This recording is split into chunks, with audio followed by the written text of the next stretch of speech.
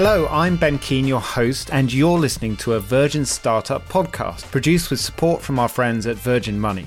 This podcast is a recording of a meetup which took place in 2020, right in the middle of the pandemic. Virgin Startup meetups are free events designed for founders just like you to hear from incredible people and network with like-minded entrepreneurs. We hope that you come away from them feeling inspired with some practical action, which you can then put into your own business.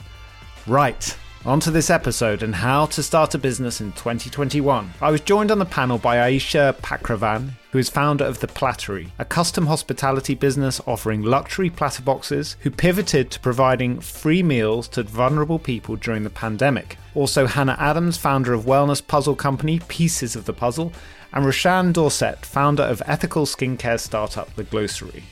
All of their info and links will be shared in the show notes.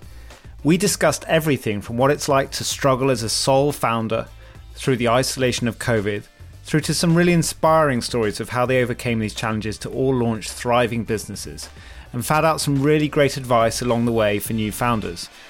I loved this discussion. I hope you will too. As ever, please do subscribe and share these podcasts with other founders.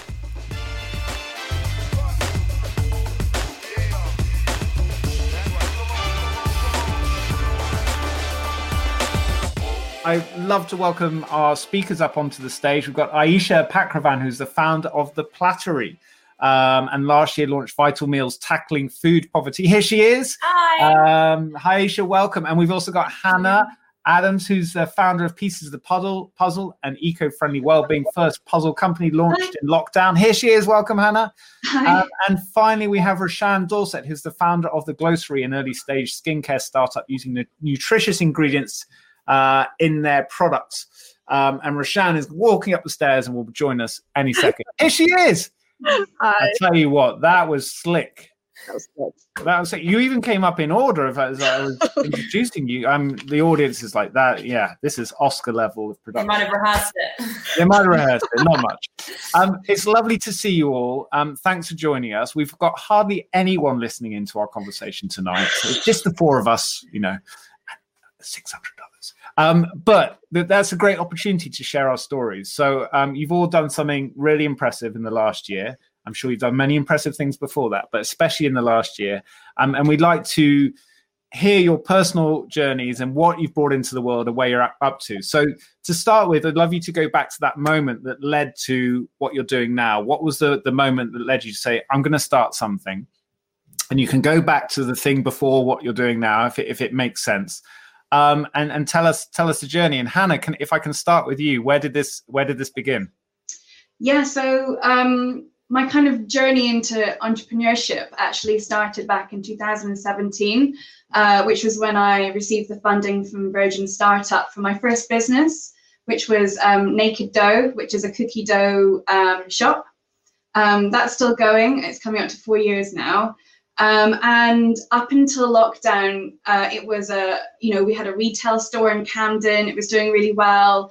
We had an online store, but it was probably about 5 to 10% of our sales. And then lockdown happened, and we became a fully online business. And thankfully, we were able to transfer our business completely online. And on the side of that, I'm kind of addicted to starting businesses. And we were given a jigsaw puzzle for Christmas, which was a Harry Potter jigsaw. It was wrapped in shrink wrap. The puzzle pieces came in a plastic bag. And I was doing the jigsaw whilst everything else was going on. As COVID started to become a thing, business became quite stressful. We didn't know what was going on. And I found this moment where doing a jigsaw was thoroughly enjoying. It was such a mindful activity for me. But looking at other jigsaws out there, I couldn't find anything that I thoroughly wanted to do, enjoyed to do. I like art. And I thought there's a gap in the market for a plastic-free jigsaw brand where the art and the design is so stunning that you would put it on your wall. When you had that, sorry, Hannah, jump in. When you had that aha moment, was Naked Dough still in business? What stage were you at with it? Yeah, so Naked Dough is in business. So we were, but I guess it was quite quiet. It was January and February where, it's rainy.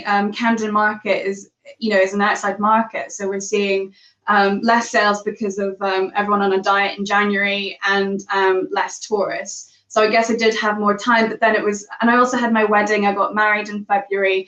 So there was quite a lot going on, but also this whole thing around COVID and, it becoming more of a thing, us realizing, if lockdown does happen, there's no way there's going to be tourists in summer. So we needed to think quickly. And actually we decided to fully invest in online. And that was when I started getting samples for the jigsaws. And I was just about to order the first lot of jigsaws, and we went into lockdown, and the supplier said, it's going to be at least 6 weeks now before you get your product. So was this the first lockdown in March 2020? Yeah. Okay. Yeah, so I fully... You were anticipating this. I mean, it may be obvious now, but you really were anticipating the need well. And you had that insight around the jigsaw really before the idea of a lockdown was a real thing. Yeah, so the idea around starting a puzzle business was when I started doing the Harry Potter jigsaw back in January. But then it took a while for me to do it. And it kind of happened whilst everything was going on. And it felt so right to actually dedicate and commit time and money to it, that when I actually came to order, it was slightly too late. And, I'm kicking myself now. But at the end of the day, we still managed to launch. I launched in June. My co-founder came on board in August, and Christmas came and we did really well. So it's a thriving business. I'm so lucky that I have two businesses running side by side, and I'm able to do both quite easily. Dough and puzzles, it's an unlikely pairing, but it's brilliant. Two quick questions. I'll come on to Roshan's story next. One, how did you find your co-founder? And two, how did you figure out that supply chain? Because you're going for something that hadn't been perhaps done before. It's certainly in the puzzle world, making it plastic free. Were those the two biggest challenges you faced? How did you solve them? I was quite lucky that I knew my co-founder. She's called Daphne, and she actually lives in Florida. So we're 4,000 miles apart, but we've managed to make it work. It kind of works really well. I work on naked dough in the day, and then I work on pieces of the puzzle in the evening when she's active online. So we work together. We're on Slack. We're constantly talking. And the reason she came on board actually was because I was maybe having a slight crisis in that I was taking on a business by myself running up to Christmas, and I was speaking to her about it. And she was like, this just sounds like an amazing opportunity, an adult puzzle brand that's modern and stunning. And we can work with, artists, female artists, because I was commissioning artists at the time as well. She came on board, and it's worked really well. She does all the social media. I do all the logistics. It's great. Your second question, what was it again? So around the actual setting up the product and the supply chain, was that obviously you got held back in March. How did you figure it out? And how did you do it without spending a lot of money? So I think it goes back to what Andy was saying about, profit, but also with purpose. It was quite good that at the time when I was launching the business, I wanted it to do good for the planet and for people. So I knew I wanted it to be made in Britain and plastic free. So the first thing I did was just contact Google. Google is your friend. And I contacted every jigsaw manufacturer I could in the UK. And initially I actually launched the product not in a box. It was in a fair trade cotton bag, because I like the idea that you could fit the bag in a letterbox friendly e-commerce box. So it was really cheap to send. But then obviously as we came up to Christmas, I realized that I wanted to do something that was a bit more special and you could gift it. So that's when I went into boxes. So I use a different manufacturer for those. There have been issues with the fact that it is plastic free because they aren't shrink wrapped. It means that they can get damaged much more easily. But I feel like that's a fair trade-off for a product that's good for the planet. And you know what? It works really well. The products that are slightly damaged, we actually sell them at a discounted price, and people do buy them. The campaign is around imperfect boxes but perfect jigsaws. Because at the end of the day, it's still a jigsaw. People can still enjoy the product. It's just the box that's slightly damaged. And that's actually been such a great opportunity for us. Yeah, and as soon as it gets to someone's house, a dog or a baby is going to chew it anyway. So, I take one of those for sure. What I love about your business, Hannah, and idea is it sounds so obvious, right? It's one of those things. It's a sign of a good business. Is like, oh, why didn't puzzles and games exist without plastic that were basically designed for a more, an adult audience? And it's one of the things. It's one of our pet hates is like, presents. Like we're always trying to be really careful about it. But you can't control it all. And so you want to recommend brands to friends and all of this. So a win. And we've got more to ask you on that. But let's come to Roshan next. Tell us about when your startup journey began. Yeah, so I think my entrepreneur journey kind of began back in like 2012, but I didn't actually know that was what it was called. I started like making my own natural skincare products, and it was because I was getting allergic reactions to some of the products that you buy in your local beauty stores. So I wanted to try and strip it back and use as the most natural ingredients as possible. So that's how I started making like lip balms, body oils, face oils, and then that kind of like hobby kind of like progressed into wanting to learn more professional skills. So I took on a natural and organic skincare course. So I am now a certified natural skincare formulator.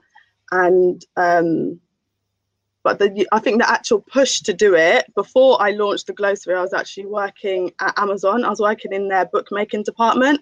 And for 4 days a week, every day, 4 days a week, 10 hours a day, I was just in this factory, no fresh air, no light. And I was coming home and my skin felt gross. Like I just felt like there was all paper dust on me. And I thought, well, how could I create something that aligns with my values as a vegan? I've been vegan for 3 years now.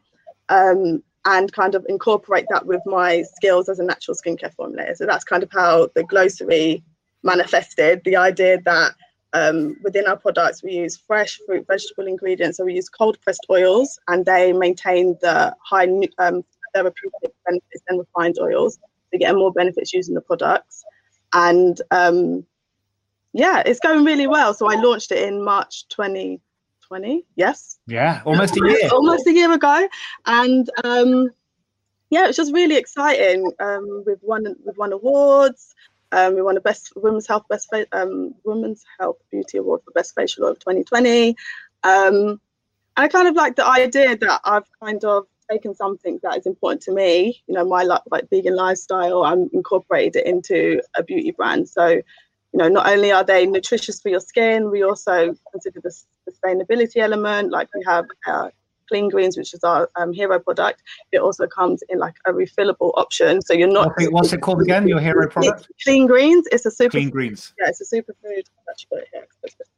Yeah, of course you have. Show it off. Of course. And then it comes in a refill option, so you can reuse the plastic dropper, so it's not as much plastic waste as if you're buying a new dropper every time. So it's kind of like eliminating that. There's so much to dig into here, Roshan. First of all, my first reflection is that, your overnight success, which I know is not what it feels like to you, but it looks like from the outside, suddenly the Glossary, cool brand, great products, winning awards, confident, passionate entrepreneur leading it. But there's, at least 6 to 10 years of exploration, so all these overnight successes, and you're only just beginning, right, on the business journey. Exactly. There's always a big, so the sooner you start playing with the things you're curious about. I also want to talk to you about Amazon, because that's Amazon was an but that's experience. Not for tonight. That's not for tonight. Amazon was an experience, because it's kind of shaped our world in many ways, good and bad, right? But not doesn't do well when we're talking about the climate or social work conditions. Exactly. But anyway, we won't focus on that tonight. We'll come back to more on the Glossary. But next up, Aisha, tell us about your startup journey. So my startup journey started pretty much August 2019. I had decided that I was going to start a catering company. I was working as an estate agent, so it was a huge change for me. But I'm a massive foodie would be an understatement. I think I'm actually borderline obsessed with food. So having worked as an estate agent, I then decided the time has come to start a catering business, just cook, just do something different. So slightly on a whim, I applied for Virgin Startup. I kind of had an idea in my head and I thought, well, might as well give it a go and see what happens. And then before I knew it, I had, the loan had come through and I had the approval.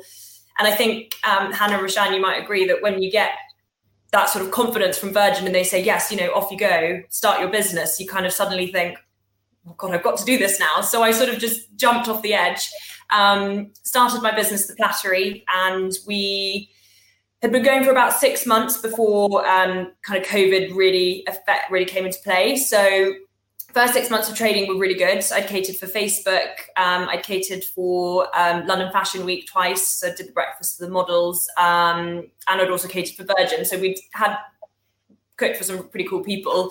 And then what happened in March of 2020, obviously everybody knows COVID. But I had a pretty massive pivot. So I pivoted away from The Plattery.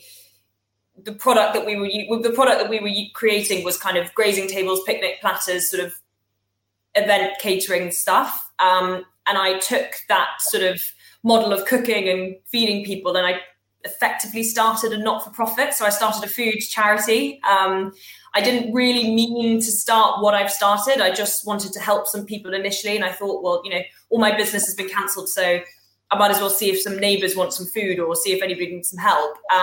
And what ended up happening was I started an initiative called Vital Meals. And I went from providing 10 meals a day from my home, from this kitchen, to 1,000 meals a week. And since last March, we've done about 25,000 meals. And so I now run The Plattery with the purpose of profits from the sales of The Plattery now go back into Vital Meals, and we continue to provide 600 to 1,000 free meals a week for people who, for whatever reason, can't feed themselves in London. There you go. There are 600 people cheering for you, not just you, Aisha, but Roshan and Hannah as well, for bringing purpose and impact as well as starting something, because it sounds like you just double up your workload. Can we just drill into those numbers a little bit, Aisha? So sure. you have that blockage on The Plattery. You've done the hard work to get it going. COVID comes, shuts it down for a period. Yeah. You go, hold on, there's some food waste here. Could we do something purposeful with it? You cook 10 meals. Like, I get that. How'd you go from 10 to 1,000? What happened there? And what did you do to make that step up? I mean, I actually have to say I asked myself that quite a lot. I started posting on social media, if I'm being totally honest. I've never really firsthand seen the power of social media until I just put effectively what was a call out. I just said, if anybody needs some food, I have food. I'm a chef. I've got nowhere else to put my food, so let me help. And just through sharing, just through sending messages on mutual aid groups, I'm sure lots of different people will know that their local community has a mutual aid group.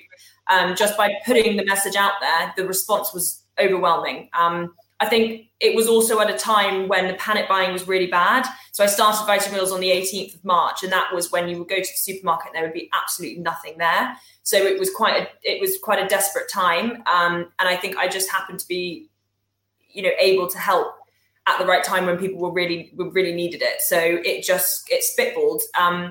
And then I was lucky enough that local newspapers and some local radio stations picked it up and helped kind of spread the word. And then it really just gained momentum by itself. And before I knew it, we were doing 1,000 meals a week. Yeah. And you were serving people who were suffering. And what was the business model for this? Was it just donations, or how did it work? So initially I took whatever remaining profits I had from The Plattery from 2019, and I put that money into Vital Meals. And I also put a little bit of my own personal money in to get it off the ground. After about a month, I realized that it wasn't going to stop and it wasn't going to calm down. And actually we needed some serious money. So then we started a fundraising drive. And so far I've raised £35,000 for Vital Meals. And it costs about £1 a meal to send out. So that sort of gives you a gauge of how much it costs to run Vital Meals for a year. But yeah, initially it was self-funded, and then it's pretty much only been funded through the generosity of lovely strangers and kind people. Yeah, but you've proved that you can do it, which is why people are backing you. And is it with The Plattery now? As we hopefully come out of COVID and return to some kind of normal, and the demand for The Plattery increases again? Do you plan to pitch the model more as, for every Plattery we will be able to deliver X number of meals, or are you going to keep them a bit more arm's length? No, they're good. They hold each other's hands now. So I was, up until the end of last year, so up until December, saying all profits are going back into Vital Meals, because I just needed to make sure that everybody got their food. And now that we kind of slightly have a little bit more of a roadmap about what maybe things might be looking like at the end of this year. And, you can maybe plan a little bit more about what your business is going to be doing.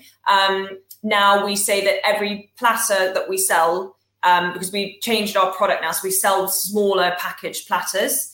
So every platter that we sell provides 15 free meals for somebody else. So the idea is you can eat well and do good. That's kind of our model. It's a brilliant and simple message to communicate. And we've seen the one-for-one message being used, but also abused, right, over the years, really effectively in terms of positive impact, but also a bit of, I don't know what you call greenwashing, social washing, one-for-one washing, whatever you want to call it. But you're proving it, and it's great. You've it's the best way to spread a story when you have that kind of impact. There's a question here. There's a bunch of questions already coming in from people. And so I want to just throw these out to the three of you. Just jump in, pick it up, and we can have a conversation around them.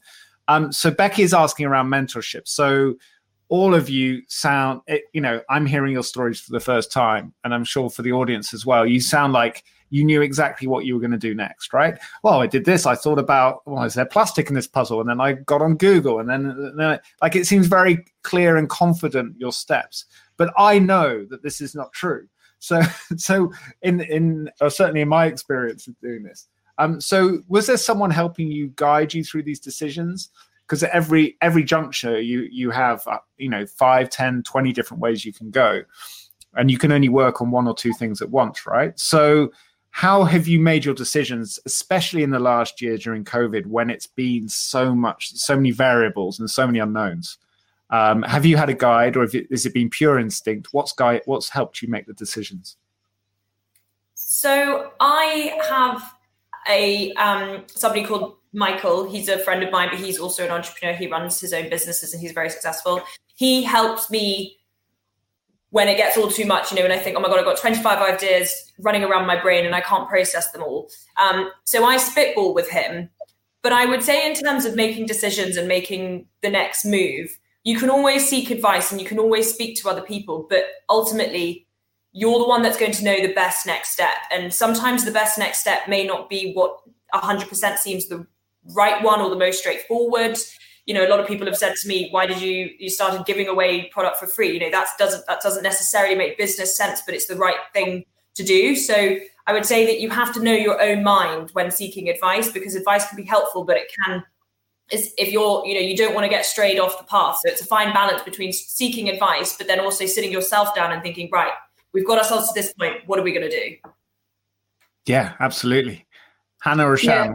Yeah, I would definitely echo what Ayesha said as well. I mean, I think I'd built myself up. I'd attended the, Virgin Start. I've done a lot of masterclasses. I felt like I'd attended all the masterclasses. I'd built up my skills to a certain point, and it was kind of like, okay, so now's the time that I stop talking about it and actually doing it. And as Ayesha said, you just have to trust your intuition. I mean, there's a lot of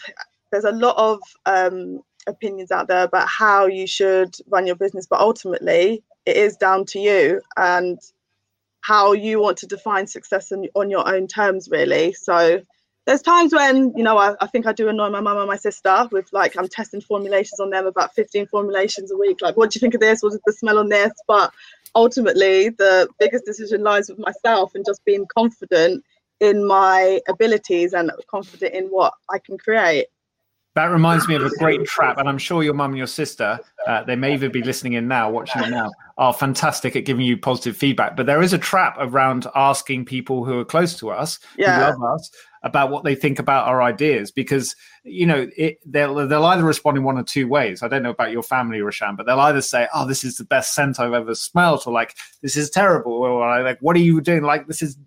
I much prefer the other one. Yeah, but they're very hard. They're very straight down the line, which can be a bit of a punch to the ego. But sometimes you have to put that aside. Like, okay, right. So you get the tough love response. Oh yeah, I get the tough love. Very straight down the line. Like, they just tell me how it is. No, I don't like the feel of that. You need to try it again. I don't think it's quite there. And I'm like, oh, okay, like, I've just spent a good couple of weeks working on this. I thought it was there, but it's not. Let's try again. And you're like, you haven't even paid for this stuff. You're getting it for free anyway. Exactly. Unbelievable. Exactly. But no, there is an important point there. Whereas if we ask our people, people who love us, who are invested in us emotionally, they're probably not going to give us the best data, because they're biased, right? They have their biases. So it's good for that kind of support. And it sounds like you have two people there really good at it. But I would say, like, be cautious, but it is our instinct to ask people close, what do you think? Because you want that confidence boost. But don't take their emotional positivity, but not necessarily their data. Exactly. Yeah. What about you, Hannah?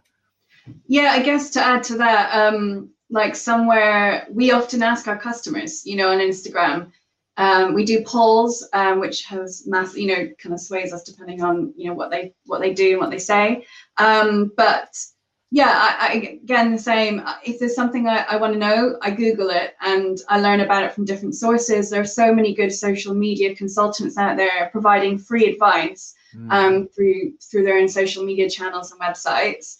I think what massively helped pieces of the puzzle was the fact that I had learned a lot of the mistakes through my first business. So I knew what worked well and what didn't work well for a product-based business. I think one of the things that has worked really well has been influencer marketing. So our kind of key pillars of pieces of the puzzle is made in Britain, plastic-free, female-founded. So when I first started out, I had 50 to 100 followers, maybe a few more. But I reached out to quite big influencers and pushed this kind of this story, this hook. That's what you talk about when you're doing a press release, the hook. But I basically just talked about these three things. Hi, I'm Hannah. I'm the founder of a jigsaw company. We're meant to be mindful. It's plastic free. Would you like a sample? No obligation to post about it. And literally everyone I messaged said, that's such a great idea. I love that concept. Yeah, sure. And then I'd send them one, and then, they would all share content. I had a promo code ready. So then if they posted about it, I'd be like, thank you so much for posting about my product. Would you mind sharing this promo code with your followers? And they get 10% off. And I instantly got sales and followers through that. That was a massive growth for us. At the very beginning, and then my second thing was looking at different channels to sell the product. I was very, very small when I first started out, so I really wanted to look at other places we could sell. So I applied to Nottingham High Street. I sell through Wolf and Badger, Worth. I started Etsy, but that's not gone very well. And then I just contacted hundreds of independent stockists. Again, with the three messages about our brand, and paid for photography. And we got into about 12 stockists for Christmas, and one of them has ordered 4 times. So it's been incredible, just learning from the first business and then applying it to this one straight away, and we're already seeing results. It was so brilliant. And so you make it sound simple, but it's just excellent execution, which all three of you have done. So the two things that I'm hearing around this in terms of how do you make good decisions, how do you get guidance, whether it's through a mentorship or like decide what to do next. And the two things that seem to be like similar through all your stories are, one, your purpose for existence is super clear. And that actually helps with so much decision making. You're like, does this fit why we exist? And it's yes or no, right? There's very rarely something in the middle. So that helps with prioritization. And the second thing is you're gathering data all the time because you're digital. So you're like, okay, did people buy it? Did people talk about it? Did people come back? And that immediately helps shape what you do next, right? Yeah. Versus all the opinion-based feedback. So that's really helpful. Now, we want to talk money, or Sarah does. Sarah says, how did the panelists manage their personal financial responsibilities whilst taking their first steps in setting up their business? So we all know this is a juggle. So it'd be great to hear how you managed it and what helped you. So Aisha, go ahead, and then we'll go around. So when I first took the Virgin Startup loan, I just saved. I kind of thought to myself, right, I work in like 3 to 6 monthly increments, and I basically saved my rent and then a estimation of how much money I would need to live and be in London and also not have to, make too many cuts. I think it's being sensible. You can say, I'm going to live off this small amount, but actually realistically, you need to be realistic with yourself about the cuts you will and won't make. So I worked, because I was an estate agent, so I worked, put money aside, then went for it. And then when I started Vital Meals, which was during COVID, so March of last year, that time I actually didn't, because it was completely not for profit, I haven't taken a salary from Vital Meals. And I don't know if that's something I would advise actually in hindsight. I think that I would advise always protecting yourself and putting your finances first. So I think when you start a business, Roshan, Hannah, I don't know if you guys agree, it feels so weird taking money from this tiny baby thing that you're trying to grow, and you don't want to take the money away from it, but actually your finances are so important. So actually protecting yourself and making sure that you're still paying yourself for the time that you're putting in and the effort that you're putting in, I would say is quite important. Yeah, I think that's a great insight. Hannah? Yeah, so I had savings as well when I first started Naked Dough, and we also had the Virgin Startup Loan. And initially, Naked Dough was meant to be a 3-week pop-up, and it ended up being a 6-month pop-up because it did so well. They asked us to stay on, and luckily from that, we managed to open additional stores. And then with Pieces of the Puzzle, I started really small. Like I was very lucky that the initial jigsaw manufacturer I worked with, I only had to order 50 jigsaws, and I did 60 jigsaws, sorry, so it's 20 of each design I started with. And then from there, it just grew and grew and grew. And then when Daphne came on board, she invested some of her money into the business, which meant that we could launch the boxes, which had a higher minimum quantity, and we ordered more of them. Yeah, that's great. Starting a retail business where your initial orders are low, because that's often the barrier. We see it a lot at Virgin Startup. People are like, well, I need £50,000 because the minimum order is X. And you're like, that's crazy risk. And they're like, no, it's going to work. And you're like, well, it might, but you're going to be the one stuck with the loan if it doesn't. So that's it's almost like a reason to work out which products can I buy really low level, low in volume, because then you can experiment to see if they sell. So that's a really nice example. Roshan, how has managing the financial transition been for you? Yeah, it's okay. Like I got a loan from Virgin Startup, and everything that has in terms of buying the products, packaging, has been from like my part-time job. So yeah, before I left Amazon, I did have quite a bit of money saved up, and that allowed me to buy 100 of quantity of each product. So we've got 3 products. And still now I work part-time. So the goal is to go full-time with the business by the end of this year. At the minute, I support my personal life with my part-time job. So I work in I was kind of describe it as like an African and Caribbean Tesco's. So they do like fresh mangoes, papaya, planting. So I support my personal life with that. And then the profits from the grocery, I then reinvest it into like research and development, making new products. So yeah, we're not there yet, but we'll get there.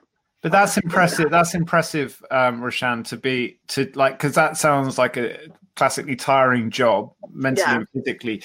When you have days where you do feel knackered from it, how do you get yourself going? Like, how do you structure things so you're then like, right, I'm into the grocery? Is it purely from the passion for the project, or like, how do you keep yourself focused on it? Yeah, I definitely think it comes from the passion and the enthusiasm to wanting to grow it into how I see it in the future. So I do take days that I only work 3 days a week, so that allows me to work on the grocery the other days. So it's a lot of late nights. I do sometimes think, people glamorize being an entrepreneur, and it's not always glamorous. There's a lot of sleepless nights. There's a lot of worrying, but I wanted to do this, and I know I'm going to make a success of it. So that quietens when I'm getting the self-doubt and the negativity drumming in. I'm like, okay, you can actually do this because look what you've created. Yeah, thank you for sharing that, Roshan. And I think there's a couple of questions here that maybe we want to dive into the tougher bits a bit more. So when you have had your bigger doubts, or yes, okay, I'm motivated and purposeful, but what's been the hardest thing in the last year in terms of the businesses you've been running and what you've been trying to do? And how, importantly, have you pulled yourself out of that? So if you can put yourself back to that moment where it really felt hard, where you really thought this isn't going to work out. I've talked to a lot of people about this. I don't know if it's, what were your biggest fears in that moment? And how were you able to pull yourself out of it?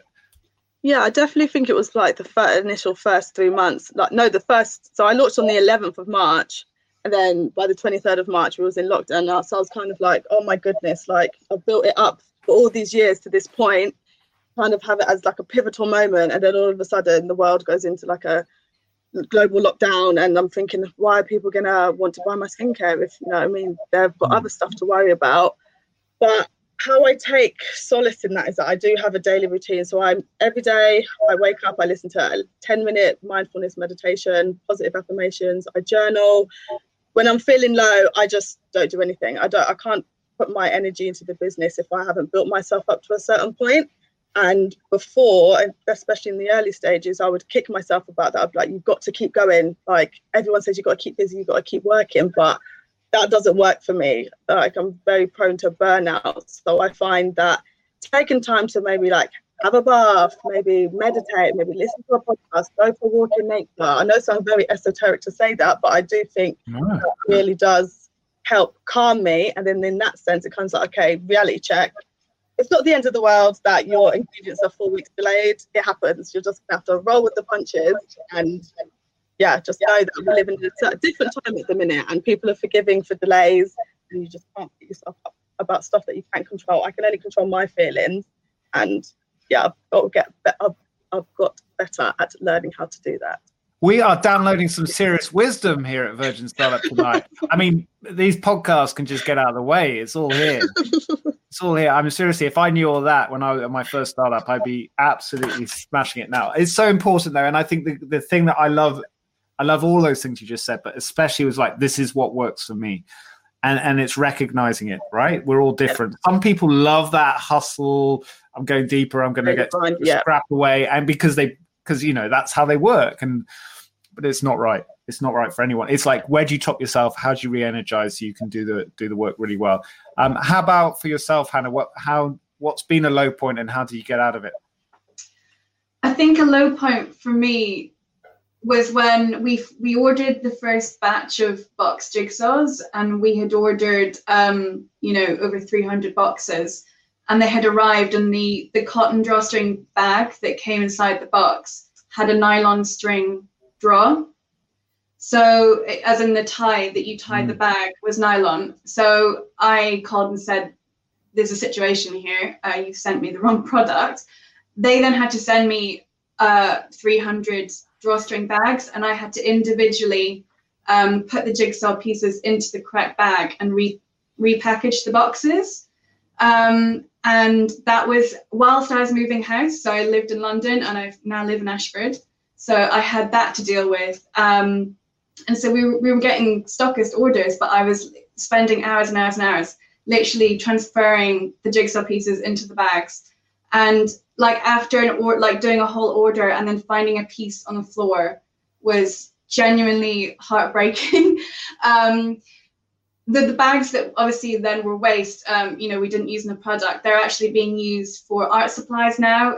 Art supplies that are being donated, they're being used to like collect those art supplies and being given to underprivileged children and asylum seekers in Kent. So that was kind of like a nice silver lining to that. The things that get me out of the low are like that, are probably my dog. Taking my dog for walks massively helps. He's a cockapoo, and I love him to bits. And other things that kind of help me are when I get like a new jigsaw and I actually do the jigsaw for the first time. It makes it worthwhile. And especially working with artists. We've just worked with Laura Goosens, who's a collage artist. She cuts out all her items by hand, and then she like arranges them and scans them in. And genuinely, it's made me so happy working with artists like her who are so passionate about her art. And then, we've been able to put on a jigsaw for her. We've paid her for this. But yeah, that's been amazing. I feel like things like that have just really helped to keep going and makes me want to find lots of different artists to work with. And like the collaboration side of it has been such a big thing for me. Especially in lockdown and, living in a city where I don't know anyone apart from my husband. It's been really nice. Well, you're brilliant at reaching out to people. And I think depending on, some of us feel like, we all have to be extroverts like to be a successful entrepreneur, or actually there's as much advantage now as being an introvert or further down that scale, because you can reach out in different ways. And then we do this with authors at Rebel Book Club. You know, you've got these publishers, all these people around them, agents and so on. And now, you know, depending on which social media channel, we just message directly. And we got Seth Godin, who in the startup world is a big gun, right? And we got him to come along to our Rebel Book Club because we just found him like a way to message him directly and say, hey, and it's much more personal. So you're so good at that, Hannah. Aisha, what's been a low point and how did you get out of it? So I've got 2 points that I think I can probably discuss. One is more, I would say, about sort of finances, I guess, to sort of touch on what we were speaking about before. Because I sort of started a chat, you know, not for profit, and I was putting all my money into that. And I kind of, because it was so quick and it all happened so fast and, you know, running along behind COVID, I didn't probably plan too much in advance. So I had a month where I was looking basically at what could have been the end of everything financially. And, you know, I hadn't been paying myself. So I was, you know, all the sort of, where am I going to pay my rent? How am I going to pay my bills? You know, how am I going to provide food for people? We were also running cooking classes for kids at that time. So where am I going to get the ingredients? I've got orders for platters and I don't necessarily have the cash flow to buy everything in. And I remember just sitting myself down and saying to myself, just hold your nerve, because, you know, you've got yourself this far and actually you can't worry about what's going to happen next week, because we don't know what's happening next week. So all you can deal with is today's problems. So let's just kind of take it day at a time. And I just said to myself, just wait, you've got until the end of the month. So just see what happens.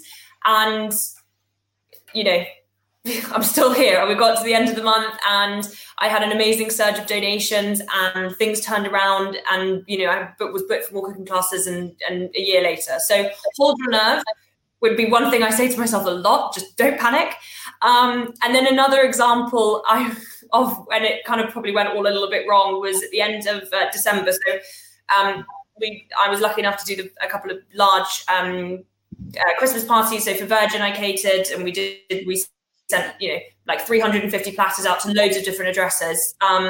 We, not for Virgin, but for other sort of direct to consumer products that we were selling, we were reliant on our courier company. And I don't know if most of you probably know that, you know, at Christmas, the surge of all these boxes going through Royal Mail, and then, you know, it was Christmas and it was cold and everything went wrong.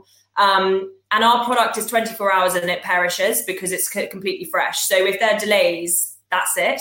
And effectively, my courier company called me and said, we can't honor any more bookings. And we had like 150 that were due to go out in the next week. And they said, that's it. We can't do it. We can't deliver your platters. So I had to individually go around every single client that had ordered food for Christmas, right up until Christmas Eve, and say, I'm really sorry, but your food isn't coming. And for me, I thought, oh my God, this is the end of, you know, this is it. This is how it ends. And pretty much everybody I spoke to said, it's not your fault. We'll take a voucher instead. And we just moved that business to January. And I was honestly overwhelmed and reduced to tears by how understanding customers were if you're honest and you really just explain what's happened. And yeah, I think we probably only lost out on about 30, 40 orders, which in the grand scheme of things isn't that bad. And everybody else was happy to take a voucher. And for me, that's the biggest lesson I could have learned, is to have a little faith. Yeah, those are great lessons, Aisha. And I think that something we've seen a lot more of this year is the goodwill towards small business and startups. One, to try new products and services, go local, more sustainable, more purposeful, all of that. But also to forgive if you do exactly what you just did, because everyone knows it's hard. It's hard enough anyway when you're running a small business, let alone in COVID and a pandemic and everything else. So much great stuff you shared. Thank you, all of you. We're going to do one more round of questions. I want to talk tech briefly. And if there's any more questions that people have in the chat, there have been lots, but anyone else wants to say something quickly, ask a quick question, do so. And then in about 5 minutes, we're going to go into these breakout rooms and you can talk to each other or talk to mentors. So technology, we're making puzzles, we're making natural skincare products, we're making food. Like, this isn't tech, right? But you have all used tech to build your businesses, to sell and market and deliver everything you're doing. How have you figured out the technology pieces? What have you done? And what's your favorite tool that's really helped you? Roshan? I would say favorite tool at the minute is Instagram. I think we use quite a lot of beauty influencers, as what Hannah mentioned before. And I think because beauty is quite a visual product, I think the using the right products in our packaging just really helps with user-generated content. So that's how I've been able to build the glossary. Basically, is just through Instagram and through PR. I work with an amazing PR agency called Lima Comms, and they get my products in front of influencers, beauty editors, who then share it on Instagram, who then refer it to their friends. So I definitely say Instagram is my favorite. Nice. And is your online shop, what's that built on? That's on Shopify. On Shopify. And I picked Shopify because it was easier just to set up, because I don't really have tech background and web design background. So I was able to kind of customize it myself, and you can also link it to your social media platform. So I do have shoppable posts on Instagram that then link to my Shopify. And to learn how to build and get Shopify live, how much time did you invest in to make that happen? I think the whole website probably, it was stretched over probably a couple of months, but I could have condensed it into probably a couple of weeks. Okay, and now you can manage it really easily. Oh yeah, and it's really easy. You've got the analytics in the background. It's really easy to use. Fantastic. Hannah, what about yourself?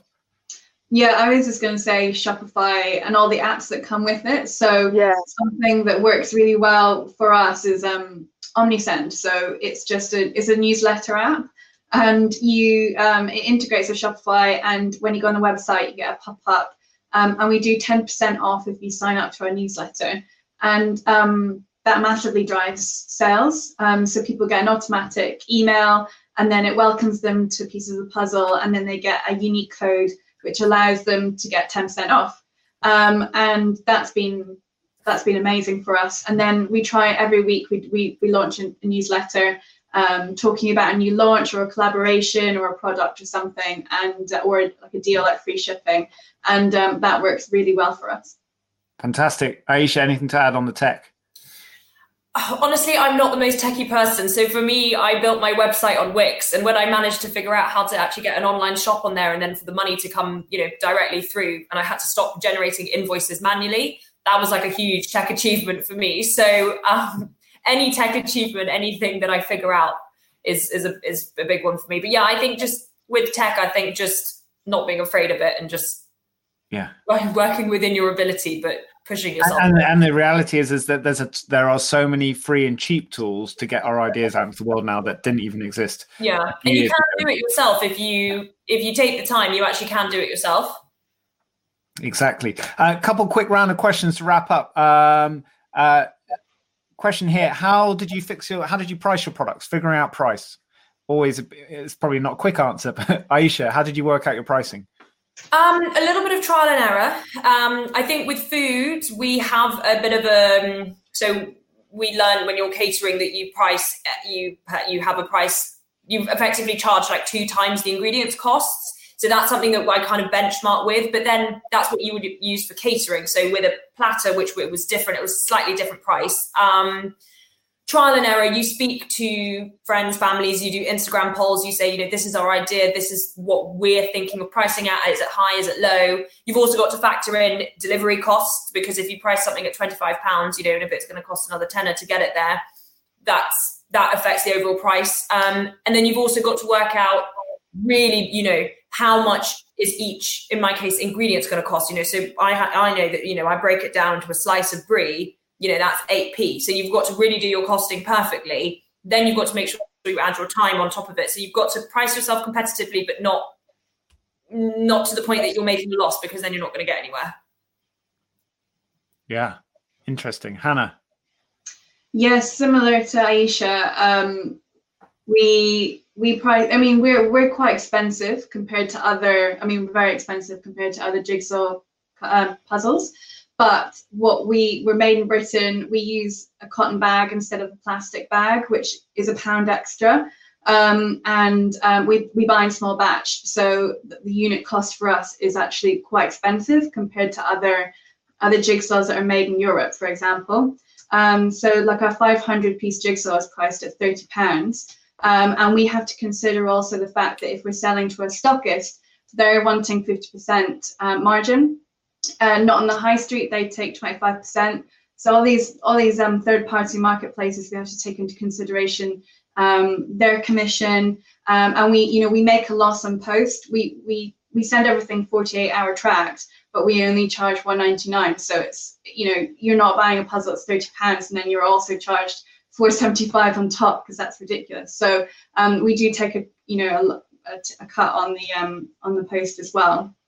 Yeah, that's really interesting. Thanks for sharing. Roshan, what about pricing? Yeah, I echo all what Ayesha and Hannah said. So I basically work out the cost per unit, and then I basically go through what I've done a lot of competitor analysis. Okay, so this brand charges this much. I would be happy to pay this much because I know that the Glossier uses like cold pressed, high quality ingredients, and you kind of balance it. That's how I balance it up.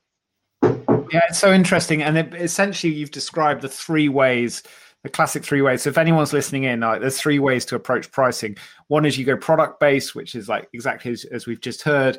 You work out what the thing is going to cost, the unit costs, and so on, and then you add a margin on top. The second is you look at the market, what the competitor's charging. Can I just go below them or just above them? How far above could I stretch with my extra added value?